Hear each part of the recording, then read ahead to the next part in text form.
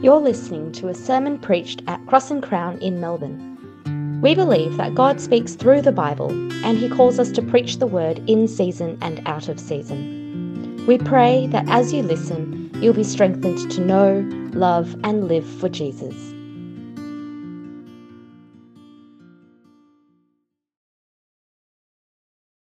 Now, here's what I want to do.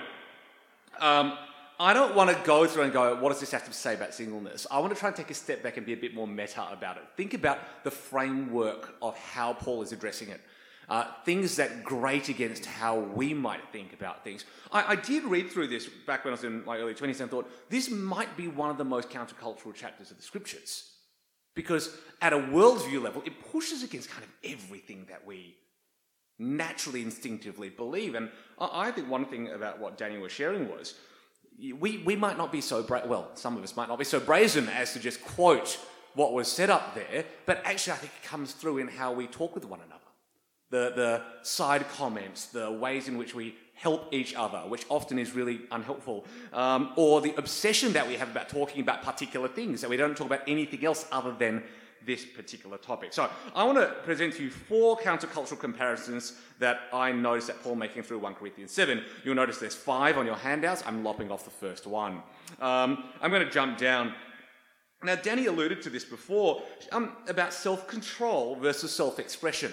Now, there's not a lot in 1 Corinthians 7 that directly speaks to this, but I want to take you to a few parts that do and then broaden it out from 1 Corinthians 7. So go to 1 Corinthians 7, and I want you to look at verse 5. Now, this is set in the context of responsibilities of husbands and wives to one another, particularly in relation to sexual intimacy and their mutual ownership of one another's bodies in the best of ways. You got to understand in that cultural context, what would have happened is, read with me, don't read with me, but follow with me, you'd see verse 4, a wife does not have the right over her own body, but her husband does. And at that moment in a patriarchal society, a lot of people were going, yes, of course. And then you read the next sentence, in the same way, a husband does not have the right over his own body, but his wife does. You go, what? And it's just this wonderfully, at least in that cultural context, countercultural reality. But then go down. Do not deprive one another, except when you agree for a time to devote yourselves to prayer.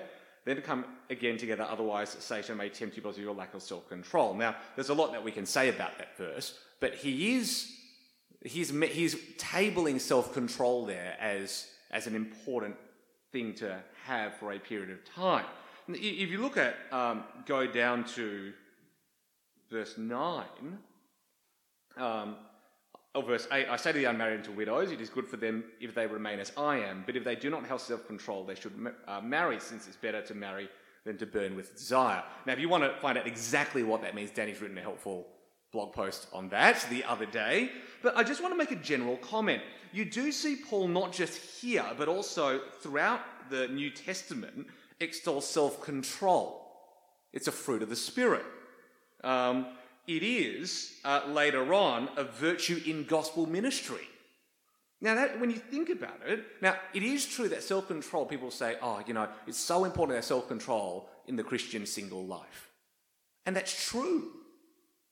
But it is actually important to have in the Christian life, whether you're married or single, though the expression of your self-control may look different depending on your situation.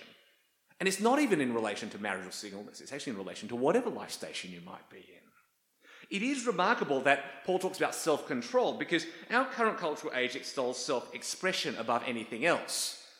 For the nerds among you who like podcasts, you'll have heard of the name Charles Taylor before. He talks about expressive individualism. And let me step you through it, right? But when you pair it with the influence of Sigmund Freud, you get what I would call sexual expressive individualism. And I think it's the cult of our age. So, you may have heard that Descartes quote, I think, therefore I am. So my identity is I'm a rational individual. Then you get things like the Industrial Revolution that come along. I work, therefore I am. I am what I do, right? So my identity is found in my job. If I can't work, I can't do anything, I have a not so great job, suddenly I feel less of a person. Something that I resonate with, I belong, therefore I am. So you're the tribal individual. If I outside of a family, who am I? Outside of any other social constructs, who am I? But actually the one that happens so much is I feel, therefore I am. My feelings reign supreme. They define who I am. And so if I say I feel a certain way, well, that relates to my sexuality, whether that relates to depression or anxiety, that relates to a whole range of things, that is necessarily reality. But when you pair together not just the sexual revolution, but things that long came before that, it sounds crude to say, but I have sex, therefore I am. Or more respectable Christian version is, I'm married, therefore I am. The romantic individual. I'm hesitant to say this. I've been worried from time to time that I talk to.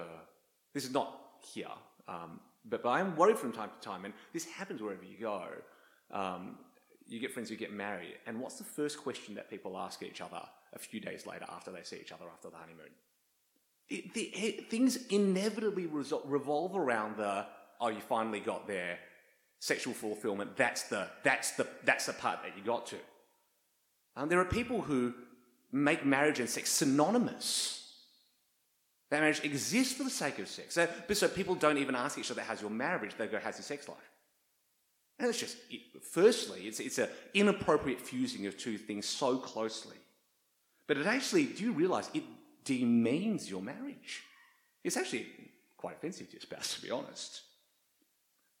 But you see, if we say, I'm married, therefore I am, or I have sex, therefore I am, and we make that a matter of personhood, we actually, as Danny was saying, we dehumanize one another.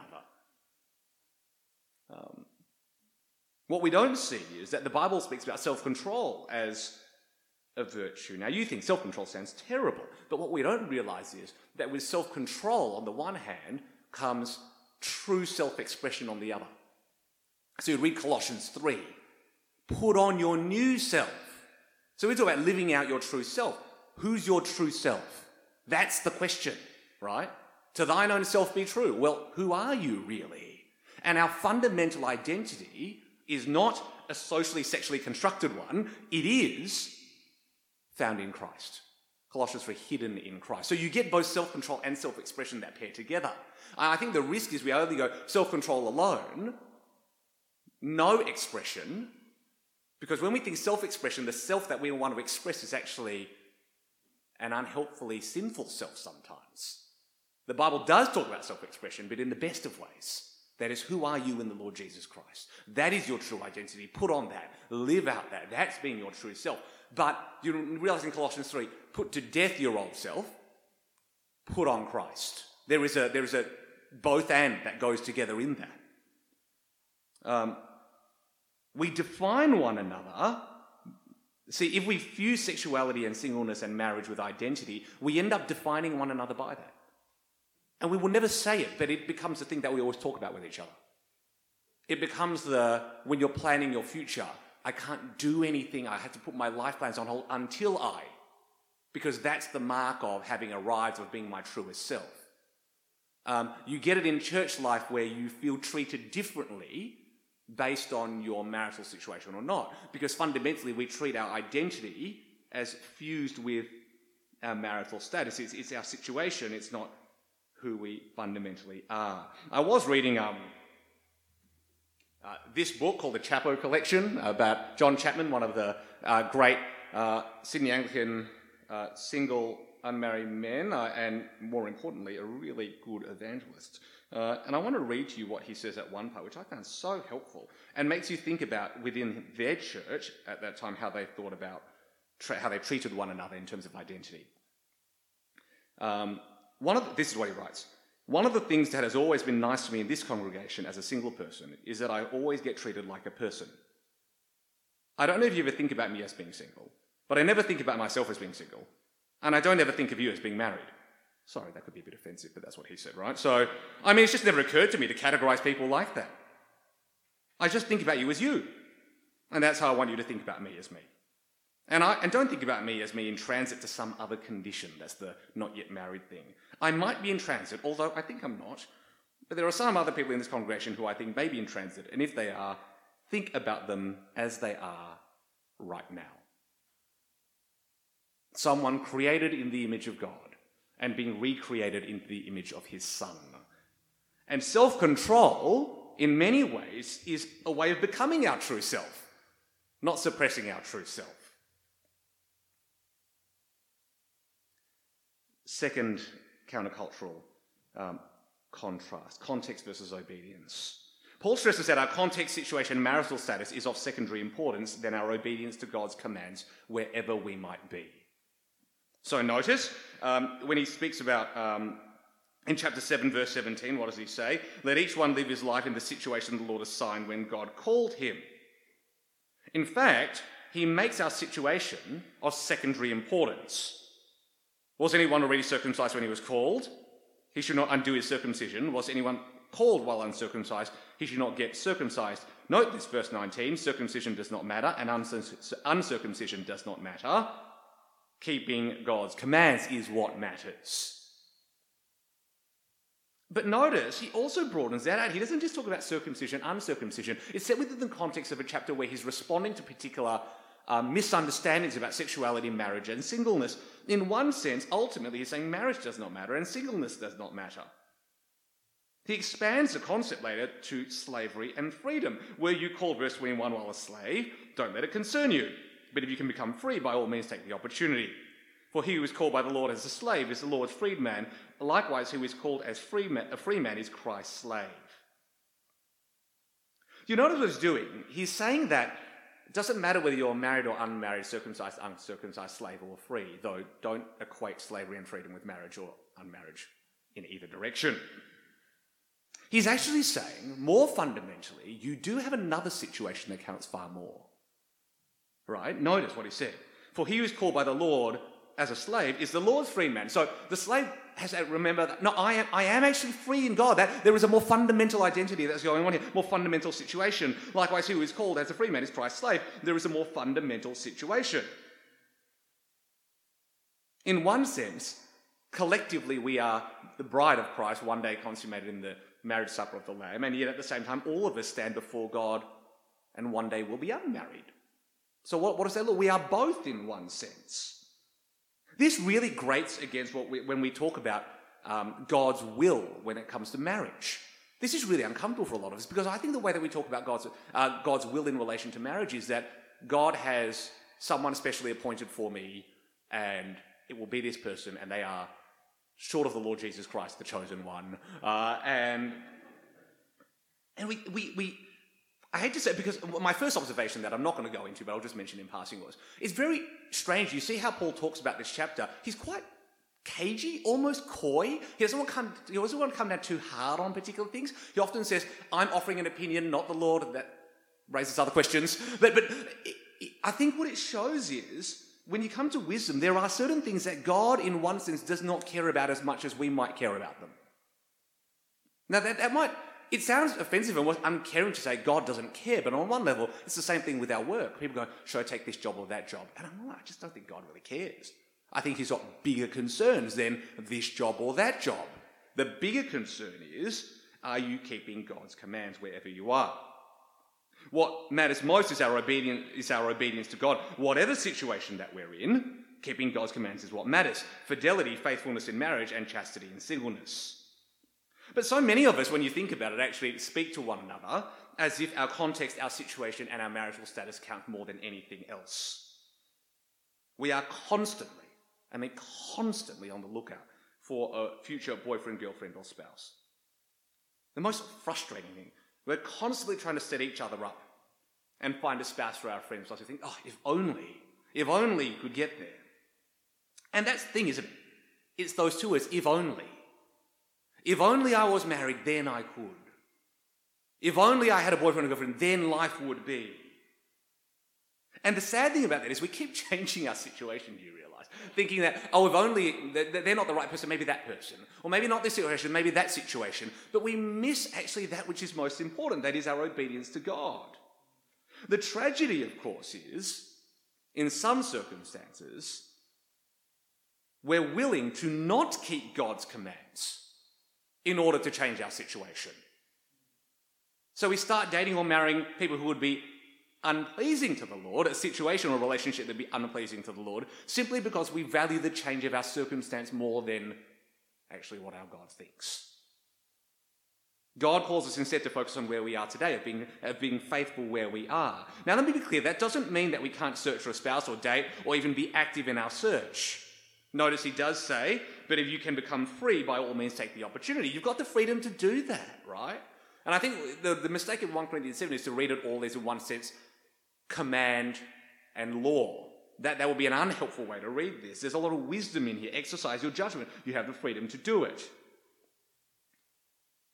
But if you're constantly searching for a boyfriend or girlfriend but not being deep in the word, prayer and fellowship, there is a problem there.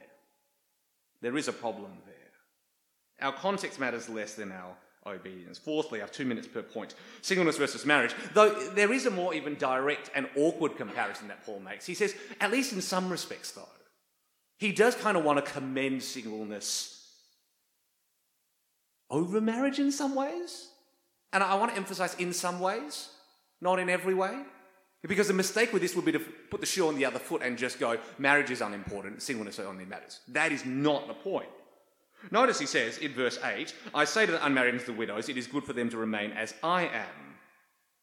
There seems to be a present distress, something that's going on in that moment that shapes his preference. And he's saying that marriage would actually add to the present distress. Because of the present distress, verse 26, I think that it's good for a man to remain as he is. Are you bound to a wife? Do not seek to be released. Are you released from a wife? Do not seek a wife. However, if you do get married, you have not sinned. And if a virgin marries, she has not sinned. But such people will have trouble in this life, and I'm trying to spare you. You see, his driving motivation seems to be here in the context to relieve the believer from worldly concerns so that he or she can devote themselves wholly to the things of the Lord. I want you to be without concerns, verse 32. The unmarried man is concerned about the things of the Lord, how he may please the Lord. But the married man is concerned about the things of the world, how he may please his wife. And his interests are divided. The unmarried woman or virgin is concerned about the things of the Lord, so that she may be holy both in body and spirit. But the married woman is concerned about the things of the world, how she may please her husband. I'm saying this for your own benefit, not to put a restraint on you, but to promote what is proper, so that you may be devoted to the Lord without distraction. Now, I want you to notice, he's not saying that singleness is necessarily easier or harder in that. He's making a comment that it may be more advantageous if one desires to live a life that is wholly devoted to the Lord, whatever that means. But I do think he's not saying that the things of the world are necessarily bad. That would be the mistake, right? He's not saying that they're a bad thing, right? In many ways, it is right and proper that if you're married, that you give yourself to both your spouse and to the Lord. There are things that I don't personally know about, but if you ask a married couple, there are things in married life that are just, that they take up time. They're not, I wouldn't say distraction, but your devotion is divided, even your time is divided.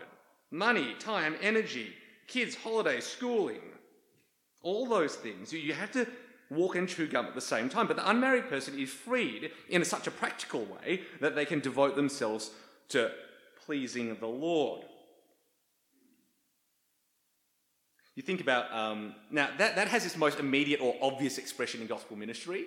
So you think about, there's a list, right? The list, John Stott, Dick Lucas, Peter, Adam, Rees Bazan, John Chapman, all these guys. You can just kind of, reel them off. And actually, single women comprise the greatest number of missionaries I understand in the world. So there you go, right? But I wonder, and this is just a question rather than a statement, he uses the language of pleasing the Lord. He doesn't use the language of the work of the Lord. And so it's more of a question, maybe it's my question to Danny. What does he mean when he says pleasing the Lord? He uses the language of pleasing the Lord in 1 Thessalonians to speak of sanctification. So it may not just be about, I want to go into full-time gospel ministry. If it's about sanctification, it's broader than that. But it is about a life wholly devoted to the Lord, however that looks. What is fascinating about this, if Paul says, neither one is more preferable than the other, though you do need to understand at a very practical level, if you want to live a life wholly devoted to the Lord, singleness does come with certain advantages, right? It is almost the inverse of how we see marriage and singleness, isn't it? Now, it could be due, we have a strong, if almost exclusive preference for marriage over singleness. Now, that could be due to the joys that we rightly see in marriage. That's fine, that's good. But I wonder, and this is more of a question that I think, a reflection question for us. If singleness gives us a unique opportunity and advantage to be wholly devoted to the Lord, to live a life pleasing to the Lord, then I wonder, might it be the case that we devalue singleness and extol marriage so much because it's a question that we might not actually value a life that is wholly pleasing to the Lord? Now, don't mishear me, I'm not saying that if you get married, that's because you're selfish, right? I'm not saying that. That would be, again, the inverse. But I do wonder if at its heart, he says, in marriage, you have to please the Lord and please your spouse. In singleness, you can wholly devote yourself to the Lord. I wonder if we take a step back, do we actually approach the questions of marriage and singleness not with the question of, how can I live a life that is most pleasing to the Lord? But I wonder whether we ask, how can I live a life that is most pleasing to me? Now, notice, in the non-Christian world, that might be living a single life. Because they're not in one, you don't have to exercise self-control as such. But if your fundamental question is, what will please me the most? It's a very different motivation from what Paul seems to be suggesting here. I love what John Chapman says here. He goes, the only time the Bible addresses itself as to who is superior between married and single is who serves the others most. That's an interesting thought. I don't think we think about that in that sense. We often talk about marriage as a gift, right? Or singleness as a gift, and that's a whole other question. We can have another session about it. But we go, oh, it's a gift. It's for me to enjoy. I love gifts. Thank you. And then we talk about singleness. Oh, this is, who wants this gift, right? It's it's the Christmas socks. No, sorry, Joe, I love them. But it's the Christmas socks, right? No one wants them, right? But actually, you think about how Paul uses the language of gift in 1 Corinthians, and it's not actually for you. It's for us. That's a totally different way of seeing gift, isn't it? I've got marriage as a gift. Lovely. Well, you know what? Good luck, rest of the world. I'm going to take my gifts with my spouse and, enjoy that over here. And poor person, here's a gift as singleness. And it's like, oh, I have no one to enjoy this with. Nor do I enjoy it. Right? Well, here's an idea. Actually, the gift isn't primarily for you. The gift is for all of us. Danny did a PhD on the world versus the world, this world versus the world to come, so I won't go into that. Let me just end on this. I've blown 20 minutes, that's okay. I tried my best. You can only imagine what would happen otherwise. 3 comparisons. I've gone down from 5 to 4 to 3. Self-control versus self-expression, context versus obedience, and singleness or marriage as such. And actually, I think on every count, even Christians, we kind of drink the Kool-Aid from the world and baptize it with Christian language. So it sounds godly, but it's actually really just worldly most of the time. Let me end on this, and then you can go get a coffee I'm going to cut that down as well, 15 minutes. Paul writes 1 Corinthians 7 to correct a misunderstanding about singleness, marriage, and sexuality, and he writes to a mixed audience of singles and marrieds. He doesn't go, okay, single people, gather over here, I'm only going to talk to you about this, marriage, go away, right? And then he doesn't go, oh, married people, now your turn, don't come to the singleness thing, come to the marriage thing, right? And he doesn't go, women gather over here, I'm only going to talk to you right now and no men. And men only gather here, I'm not going to talk to women, only you. He writes to all of us. We need to hear this for one another. And this means that how we live it out individually actually often turns on how we live it out together. We here are the plausibility structure for how we do this. If you go out into the world, that's what you're going to be hearing most of the time, right? Self-expression, context, and whatever makes you happy, whatever pleases you, however understood. Now, if we do that here, there is no context where we are actually hearing or experiencing what is true biblical community under God. Every day we face the false narratives of the world around us, and the only way we can successfully fight against those perspectives is by the church being the one place which reflects God's countercultural priorities. In many ways, you should expect the world to tell us untruths, but really, of all places, we should expect the church to be the one place that tells us the truth. The tragedy for us, and Danny wouldn't say this, but she's a polite guest, but can I say, it is pointless for us to only preach about this unless we experience it in our relationships together. It would be a tragedy to just do this and they go, oh, lovely, and then people just go hang out with the people who are exactly like that. I mean, it's just ungodly. We need to find ways to actually be together because we're better together. And I'll tell you 2 reasons why it matters. Firstly, I think this more than anything else is one of the top reasons why Christians walk away from church and walk away from the Lord. We get this wrong. You know it, don't you? That moment where you're trying to help a flaky Christian friend who's starting to wobble, and then you realise they've entered a relationship with a non-Christian, and you're like, oh. And you kind of don't begrudge them for it on one level, because the sort of thing we do a terrible job of it anyway. But you know that when you're there, it's just so much harder. It is, I actually think, our attitude, how we as a church do marriage, singleness, dating, all that stuff, will end up being one of the great defining witnesses of the church versus of the world, and whether actually we serve one another who are struggling with the question of, do I walk away from it all? And it may be a bit gratuitous, but I think, I was wrestling with that. I'll say it.